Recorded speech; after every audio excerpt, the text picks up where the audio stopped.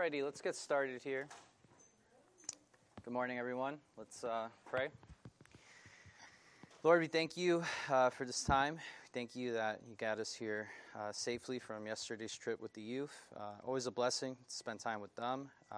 And Lord, as we're now at this 10 o'clock time, please help us. Help us to understand the text, convict us, and may we be encouraged, Lord, to count our low joy when we meet trials of various kinds. Help us, Lord.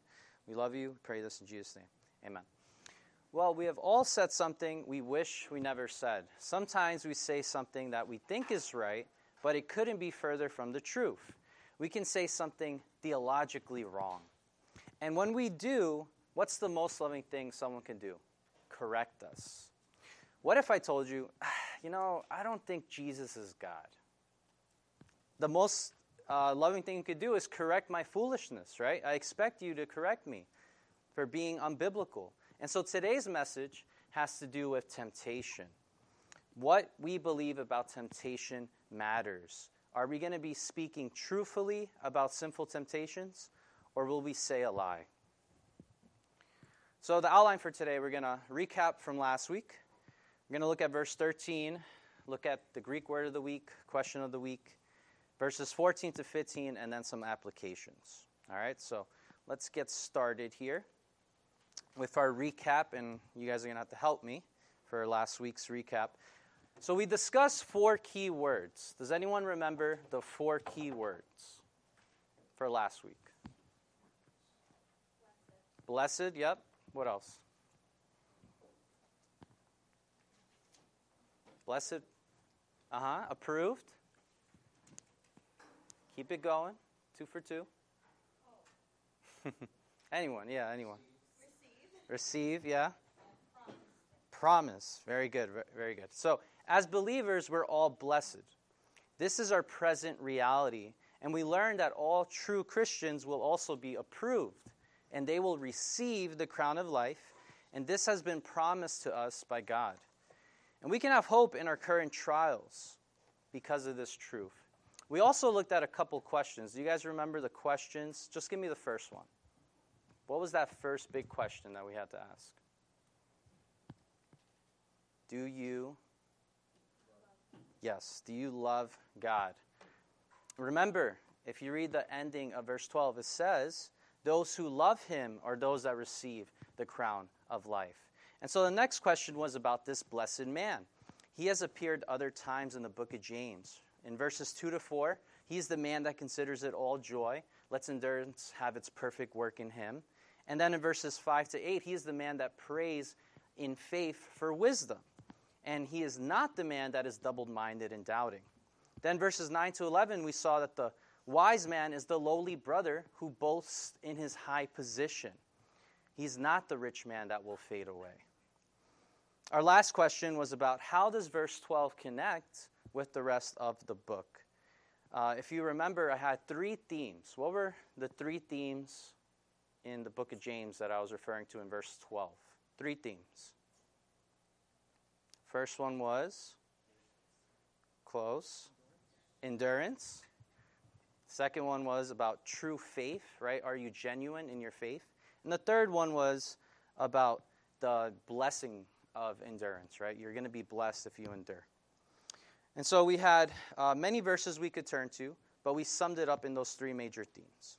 Who remembers the 2 applications, right? So we had 4 key words, 4 questions, and 2 applications. First one, does anyone remember? Yes, continue to persevere. And the second one? Cling to that promise, right? We will have eternal life. All right, so that was a good recap. Let's go into our verses for today. If you have your Bibles, James chapter 1, verse 13. All righty, let's read it together here. Let no one say when he is tempted, I am being tempted by God. For God cannot be tempted by evil, and he himself does not tempt anyone. So here we have an important verse for all of us to really chew on. James is going to give us an imperative. Remember, do this, do this, do this. Here it's in a negative fashion. For example, last week we learned that we have to boast in our high position, right? He's telling us to do something, and it's positive. But here, he's telling us in a negative way. He's saying, don't do this. Don't do this. And so we're going to look at the command here, let no one say when he is tempted. And then we're going to see two reasons why James says, don't say this. All right, he's going to give us two reasons there. So that's what we're going to look at. Let's begin here with that command. So that command is a foolish statement, right? It says there in verse 13, let no one say when he is tempted, here's the foolish statement, I'm being tempted by God. Why would you say that's a foolish statement, guys? Okay, yeah, perfect. The first reason. And the second reason? Because he himself does not tempt anyone. So yeah, very biblical there. We see throughout the letter of James that speech is a topic that we observe throughout this letter. Many people are going through trials. They're not considering it joy. And they're also talking incorrectly about their trials. And so this foolish person says, I'm being tempted by God. Right? This is an example of false speech, a lie, a blasphemy. To say we are being tempted by God, that is incorrect. And so what does the foolish person do in the midst of his trials? He plays the blame game, right? He blames God. He says, well, I wouldn't have sinned if you just stopped all these trials, God. It's the trials that God has brought in my way that are just too hard for me to handle. I can't see any other way out of them. Rather, this is the only way I can see myself out of this trial, by making a sinful choice, right? I mean, think about it. Maybe in the workplace, things are getting tough, and you're saying, maybe I just have to lie. I just have to do something sinful to make my life better. That is what this foolish person does. And if you notice, he's blaming God indirectly. He makes an excuse for his sin. And so this statement, I'm being tempted by God, the word by there, it could also be translated, I'm being tempted from God. So the fool, this is what he's pretty much saying. Yeah, okay, fine. Maybe God is not directly tempting me, but he is still responsible. In other words, the temptation is caused by God, though not actually carried out by God, right? So he's not saying straight out, let's just blame God.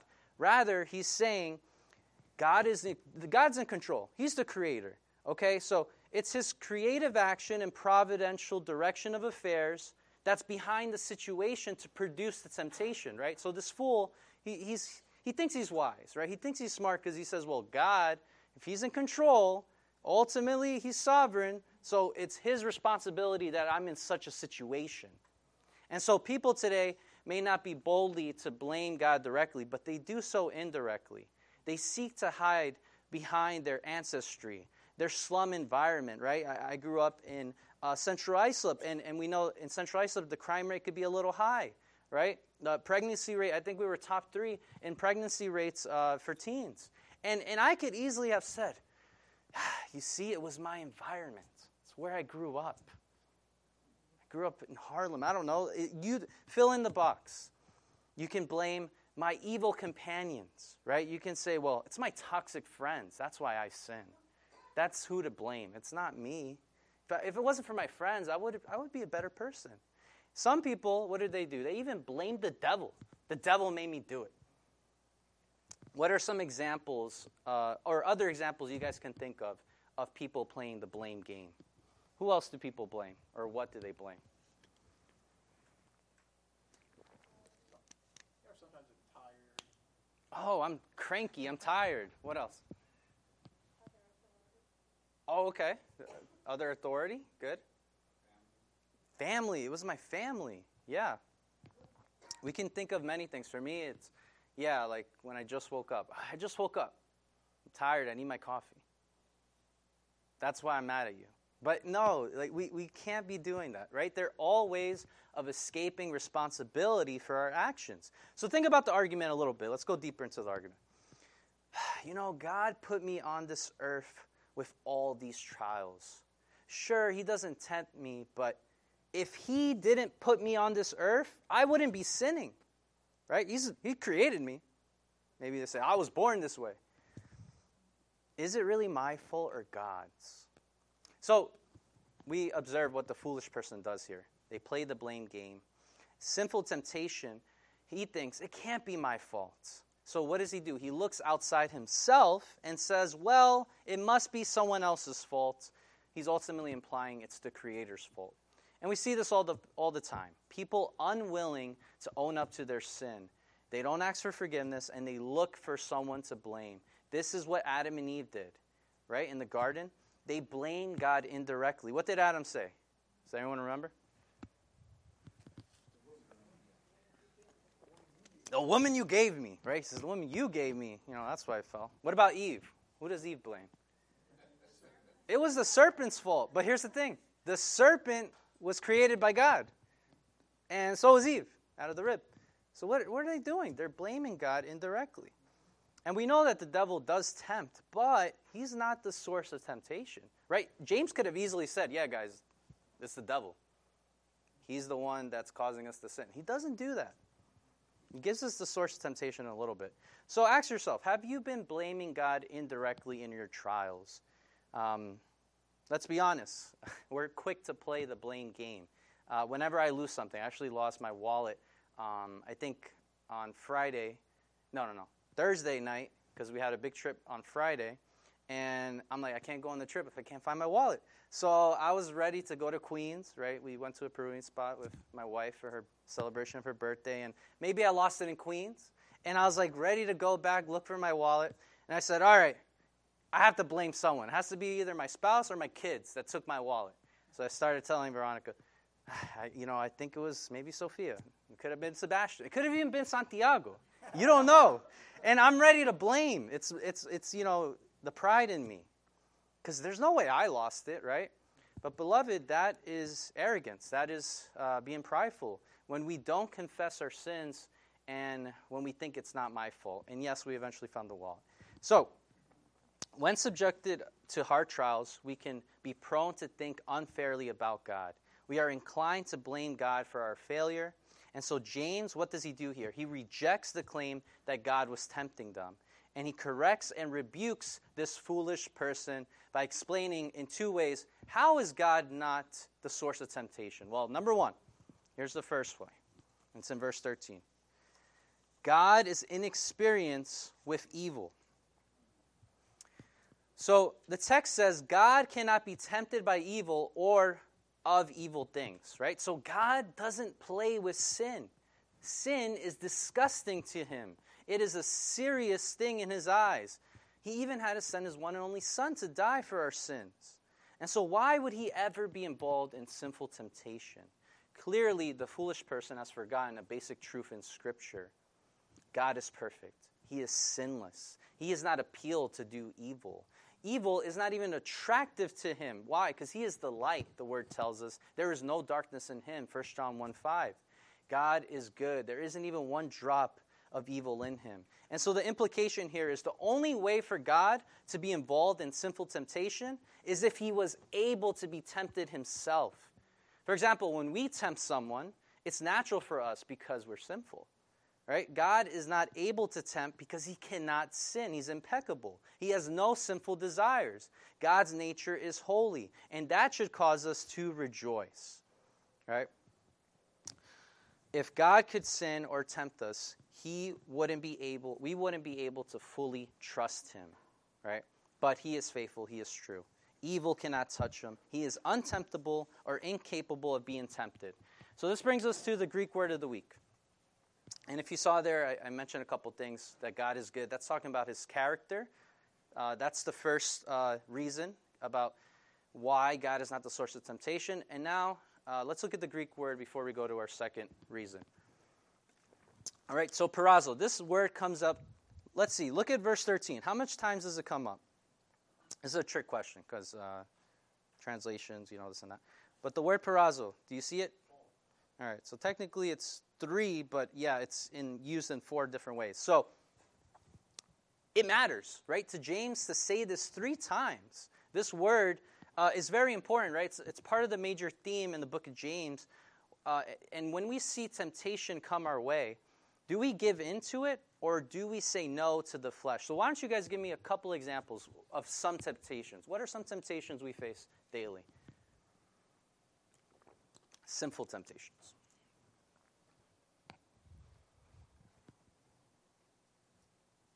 Yeah. Anger. Yes, that's a big one for us men and ladies. Impatience. Yeah, that's good. Complaining. Yeah. Envy. Lying. Ooh, yes, that one is a big one. Yeah, maybe you have a really good career and can be very prideful about it, you know. Maybe lust, and someone mentioned anger, right? So we can reason that, yes, there's a certainty of trials, which means there's going to be also a certainty of temptations. It's so easy to lose our cool when things get tough. We can look for a way out of a trial, or we can endure it patiently. And so when we're tempted to sin and lose our patience, we need to remember we're called to endure. And so keep this word temptation in the back of your mind throughout the book of James. There's going to be many occasions when the audience is going to be tempted to disobey God, and James is going to have to correct their foolish thinking. All right, so let's jump to our second reason of why the statement is so foolish and why God is not the source of temptation. Very simply, if you look at verse 13, what does it say at the end? He himself does not tempt anyone. So, he gives us another basic truth in Scripture. God does not tempt anyone. He never does, and he never will. It's like the first reason because it involves an impossibility, right? God can't be tempted, and he can't tempt anyone. So there's something God cannot do. What is it that God cannot do, guys? God cannot sin, right? To tempt us would mean God is a sinner. And this is not to say that God doesn't test his people. We see that throughout Scripture. We'll talk about it a little bit later. James is not denying that, yes, God subjects men to testing, but he does deny the claim that God tests men with an evil intent to lead them into sin. And so testing is necessary. We learned in our group study on Wednesday, and also when we were going through verses 2 to 4 and 12, that, testing, trials are good to develop that desired moral maturity and strength in God's people. But that doesn't mean God solicits men to evil. And so what James is arguing is that God never sinfully schemes for a person to fall into sin. He doesn't just sit back and say, okay, how can I make this person sin today? Let me put a little trial there, and I know he's going to sin, and I'm going to make him sin. No. God is fair. Yes, he is sovereign over all things, but that doesn't mean there's no human responsibility. And so we'll discuss that in a little bit, but let's look at our question of the week. I think this is very important because you read some commentaries, you read some scholars, and obviously there's some that aren't good. And one that I read said, well, James contradicts Genesis 22. So go to Genesis 22, verse 1. You say, what? What are you talking about there? Genesis 22, verse 1, it's a similar word. And some may say, well, doesn't God contradict himself here? It says, now it came about after these things that God tested Abraham and said, Abraham, he said, here I am. And so they're saying, well, you see, God does tempt. But the text says God tested Abraham. So how do we resolve the two? Like I said before, there's a difference between testing and tempting. Right? Tempting someone involves sinfully wanting the other party to fall. God doesn't do that to anyone. Yes, he does test our faith to reveal if we're genuine or not, but that doesn't mean he is responsible for how we respond to a trial. I think about the Israelites in the wilderness, right? They were ready to kill Moses because they were in a trial they felt they couldn't bear. Rather than asking for water from God by faith, saying, we know you can provide, God, please. Instead, what did they do? They grumbled, right? And they were ready to replace Moses. And so one can argue that God tempted them, but that's not true. He tested them. There's a huge difference. For example, if I provoke my child to anger, I'm tempting them. When I'm in a bad mood, I am tempted to take it out on my kids and annoy them and cause them to stumble, right? Throw a pillow at them. But God doesn't do that with his children. He's patient. He's compassionate. He's loving. He's ready to train his kids in faithfulness. And so when he gives us a trial, it's not to make us stumble. It's to show us how we need to depend on him. Again, someone may argue, well, Kevin, it's God's fault for giving me a trial in the first place. That's why I sinned. But that, again, is taking the responsibility away from your actions. That's playing the blame game when we should be praying for God's wisdom. And so we really have no reason to blame God for our trials. If anything, we should thank him for teaching us how to depend on him. So let's look at some quick applications from this verse, and then we'll jump into our next verses. So the first one I have, very simply, verse 13, stop playing the blame game. I know it's a fun game at times. We can't help ourselves. We say, well, it wasn't my fault. It was your fault. Maybe you point fingers. I don't know. Have you been playing the blame game? Have you been blaming God for your trials indirectly? How do you know? Well, maybe you get angry when you're in trials. Maybe you get annoyed when you're in trials, or you accept them in bitterness. We have to consider it all joy when we encounter trials. And so we need to stop and think, am I playing the blame game right now? We need to stop it. Second thing here, God's goodness should cause us to befriend God and magnify him, right? We learned about how there's no drop of evil in him. And so, think about it.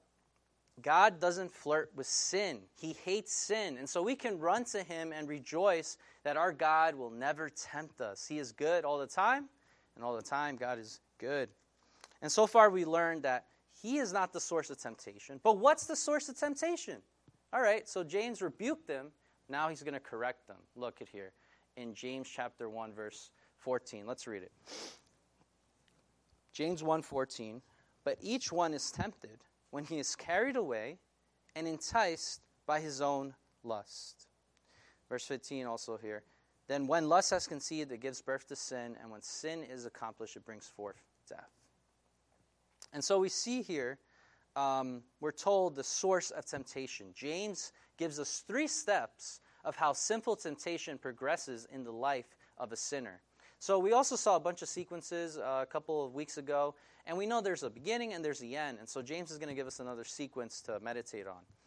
We observe here that he's also going to give us an illustration of this progression or this course of sinful temptation. And so we have this picture that's similar in verses 2 to 4 with the man who endures, right? There's this development going on to maturity. Here, it's a contrast. We're going to see the negative example of a man who doesn't endure, right? This man is a fool. We're going to see that development in his life. This is also a direct contrast to last week in verse 12, right? We saw the blessed man who will eventually be approved and then receive the crown of life. Here we're going to see this progression doesn't lead to life. It leads to death. So, let's look at the first step here. Desire. I got that picture up there. You're the problem. No. Scratch it out. I'm the problem. I'm the problem. All right? So our sinful lust, our desire is the first step of sinful temptation. So who's the source of temptation? Me. You. We're the source. Humans have this sinful desire. Notice how this man is tempted. It's not by God. This man is tempted. Look at the end of verse 14. When he is carried away and enticed by his own lust. And so temptation in us has 2 ways of behaving, right? These 2 words, they're synonym words, right? Very similar. And they have very similar implications. So the first one, to be carried away, right? What does that picture? It pictures us being dragged by the temptation to our demise. It's like we can't say no. Picture a mosquito and a bright light. It just, boom, it gets zapped, right? And beloved, you've experienced this before. You have this inner craving to do wrong. And when you do it, you might think, well, man, it just happened so automatically. Almost like you didn't stop and think about it. And so that's what happens. It's like this quick, you just do it, temptation, right? The second word is enticed. And this word, it pictures an adulteress. It's a slower, a more patient temptation, right? You chew on it. You think about it. Maybe I should, maybe I shouldn't. I think we should go to Proverbs to get a better understanding of this. Look at Proverbs 7. As I was preparing for this, I was like, whoa. Proverbs 7. you get this illustration picture, and it's scary. So we're going to look at the ending of verse 7, go to verses 23. If you got it, say amen. All right, so I won't hit all the verses, but I'll hit most of them. So look at the end of verse 7. There's this young man lacking sense, right? You could say he's a fool. And what does he do? Verse 8. He's passing through the street near her corner, right? This is going to be about the adulterous woman. And so he knows where he shouldn't go. And he knows she's around there, and he's just walking, passing through. He takes the way to her house. He probably could have took a different way, but he goes closer to her house. And look at the time here, verse 9. In the twilight, in the evening, in the middle of the night, in the darkness, right? Spending time at night always isn't a good thing. It leads to something bad usually. Verse 10, behold, a woman comes to meet him dressed as a harlot. So this temptation, you can just think of it. It's a beautiful temptation, right, from the eyes, right? Very pleasing to the eyes. Verse 11, talking about her, she is boisterous, rebellious. Her feet do not remain at home. All right, this is just a foreshadowing of how bad it's going to be. Don't do it. Verse 12, she is now in the streets, now in the squares, lurks by every corner. Temptation is right at the door. And what happens? She seizes him, kisses him. With a brazen face, she says to him, I was due to offer peace offerings today. I've paid my vows, right? Probably religious. Verse 15, therefore, I have come to meet you to seek your presence earnestly, and I have found you, right? Temptation makes you feel good. Oh, this is like, I'm going to be appreciated. Okay. Verse 16, I have spread my couch with coverings, with colored linens of Egypt. I have sprinkled my bed with myrrh, so that it smells good, right? All the senses. It's not just one sense of vision. It's all your senses. The temptation is just enticing you. Look at verse 21. With her many persuasions, she entices him, right? There's our word. With her flattering lips, she seduces him, right? He hears everything he wants to hear in this temptation. And what happens? What's the result of this person in temptation? Verse 22. Suddenly he follows her as an ox goes to the slaughter. Verse 23. Look at the end here. So he does not know that it will cost him his life. This temptation was not worth it. This temptation led to his death. You can go back to the book of James. And so, this foolish man, he is dragged or drawn away by this harlot. You can picture it also like a fish, going for that juicy worm bait. It's like you can't resist, and you see the attractiveness of the object, but you don't see the hook. It's like maybe when you get hungry, and you're like, well, automatically you go to the fridge. This sinful temptation, it seems overpowering, like there's no hope. And for those that don't know Christ, they can't stop themselves. This progression begins when lust has conceived in their heart. It's more than a preference. This is a desire. I must have this now, no matter what I have to do. I need this specific sin in my life. They may even sacrifice for it. Later, if you go to James 4, verse 1, he tells us the source of quarrels and conflicts. What does he say? Your pleasures that wage war in your members. And so sinful temptation begins in our hearts, right? It's our desire. And once you make that first step in sinful temptation, there's no going back. It's going to lead you to the next step. So I want you to notice this progression in this following illustration, right? The illustration of sinful temptation. James uses this metaphor. He begins with conception, then he goes to childbirth, and it ends with adulthood. You can think of it this way. Desire is the grandmother, sin is the mother, and death is the daughter, right? So we can look at it also in the view of human development, right? What do we all start off as? A small fertilized egg, all right? And then we go to the embryo, right? Maturing in that womb for 9 months, eventually becoming an adult. It's the process of life, right? We've all been through it. And so James uses this illustration to picture us the process or course of sinful temptation. First, we have this sinful desire that gives birth to sin. And then what happens with sin? It matures to adulthood, which is death. So why don't we consider the second step? So we spoke about desire. Now let's talk about sin. All right? Look at verse 15. When lust has conceived, it gives birth to what? Sin. So that's our next step. When we really want something or we desire it so much that we're prepared to disobey our king for it. It's an idol. And whatever it is, we sin to get what we want. So why don't you guys give me some examples, or I know I mentioned temptation before, but what is sin? What would the word say? What is sin? Define it. Missing the target, okay. Anyone else? Falling short of the glory of God. Breaking God's law. All right. And there's so many different examples of missing the target or sinning, right? Adultery. You could just list the 10 Commandments, right? Murder. But what does Jesus say? Even looking with lust is committing adultery in your heart. Even calling your brother a fool or getting angry is murder in the heart. So this is what sin is. And there's no reason to rejoice at the birth of sin. It should cause us to be remorseful. Sin as a baby is a dangerous thing. It can destroy families. It's the beginning of all despair. That sin will eventually grow up to kill us. And so, we know that God, we mentioned earlier, He hates sin. He doesn't sin. He can't even sin. It goes against His nature, right? Because He is holy. So when we sin, we're breaking His law. And unbelievers, they stand condemned because of their sin. They are without hope if they continue in their rebellion. And we know what happens when those that don't repent of their sins, right? The next part of the verse here says, and when sin is accomplished, when you're not repenting, sin is going to grow. It's going to keep growing. It's no longer a baby, right? You can say that when sin is completed, it has grown up and it has become this unrepentive sin. It's a fixed habit determining this character of this person.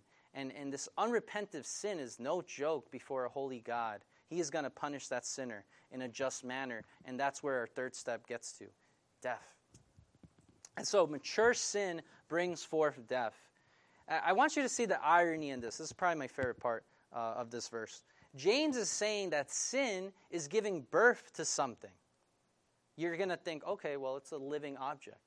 No, it's death. That is what we deserve for our sin. Praise the Lord for those who cry out to Jesus and place their faith in Him. His righteousness is ours. We're cleansed. We're forgiven. But for those that haven't, they are going to perish in their sins. What does Romans 6:23 tells us? What's the wages of sin?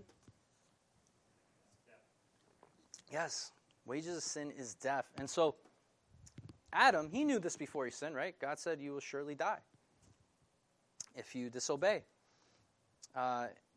We can argue, right? He didn't physically die that day, but we can argue he spiritually died. And so because of sin, it led eventually, right, 900-something years to his death physically. But on that day, there was that brokenness of fellowship with God. And so this topic of death, I think we need to unpack it a little bit more. And James, this is how he ends his letter, right? It's rather abruptly how he ends. But he says about the person in sin, right? There's this restoration of the brother. If you look at chapter 5, verse 20. And what does he say? His soul will be saved from death. And so let's explore this spiritual death a little bit more. Look at the book of Romans.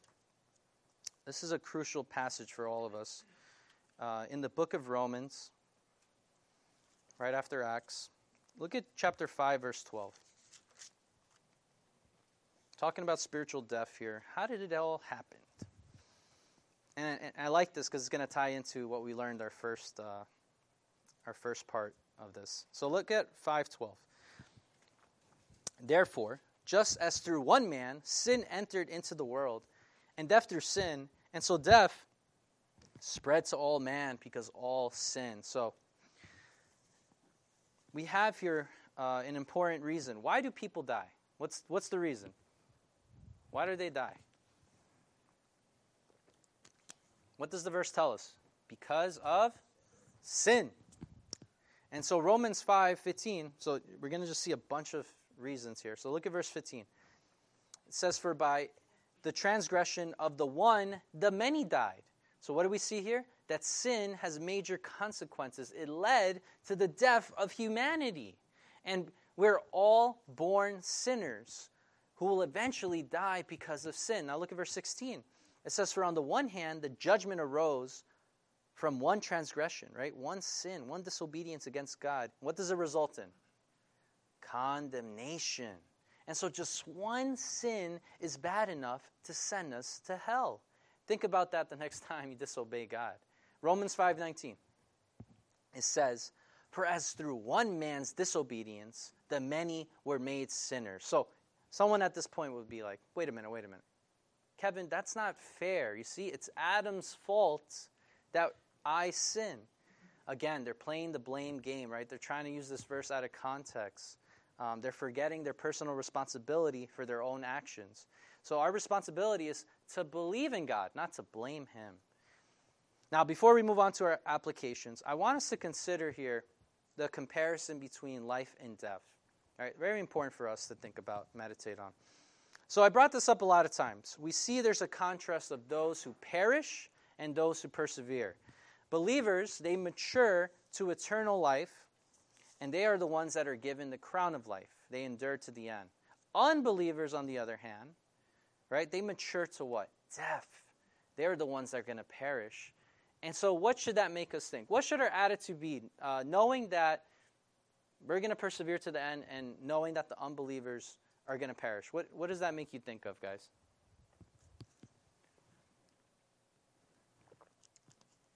What should our attitude be towards unbelievers? Compassion. Good. Anyone else? Mm-hmm. So we know that, man, they're on their way to hell. And so rather than saying, I'm not going to hell, the heathens are, but not me, we should be like, whoa, why me? I'm not worthy. We've been given that which we don't deserve. We're just like everyone else, right? We're in the same boat. We've all sinned against God. We should be thankful and wanting to see many of our unsaved family members or coworkers come to faith and be saved from the coming wrath, right? We should be people that rejoice and look out for ways to reach others. We know there are only two types of people, right? Those that mature to life, verse 4, and then those that mature to death, verse 15. So let's look at our applications here from these verses. First one, pretty similar to the last one in verse 13. It says, take responsibility for your decisions, right? Like our first verse, you can stop playing the blame game, all right? You stop playing it, but then you also got to own up to your actions. You confess your sins. You tell God that I'm the source of temptation. I'm the problem. I need help. I need grace. And so humble yourself, or the Lord will humble you. Second one, human depravity should cause us to beg God for mercy.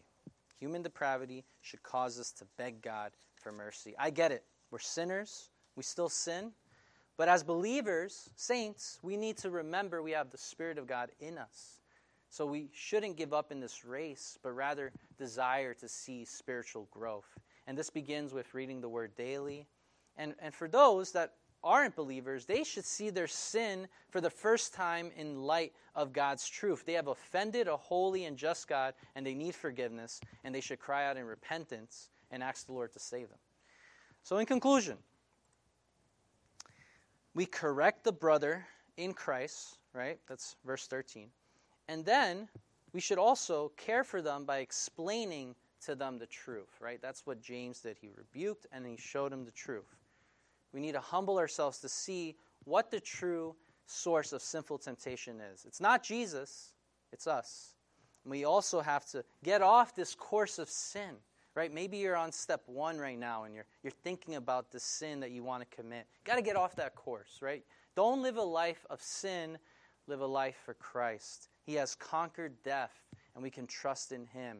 So don't go from your desire to great depravity to death, but rather think about what the blessed man did. He went from repentance of his lusts to the righteousness of Christ, and then it led to the reward of eternal life. Amen. Let's pray. Lord God, we thank you for this time in the book of James, always convicting. Lord, we know we deal with this. We often go to step 1 and then to step 2. Forgive us, Lord. Help us to see how you hate sin and how you call us to love you. Lord, thank you for living a perfect life on earth, never getting to step 1. Lord, you are so good. Help us to beg for mercy. Help us to depend on you, knowing that you're good. And Lord, we love you for that. We praise you in Jesus' name. Amen.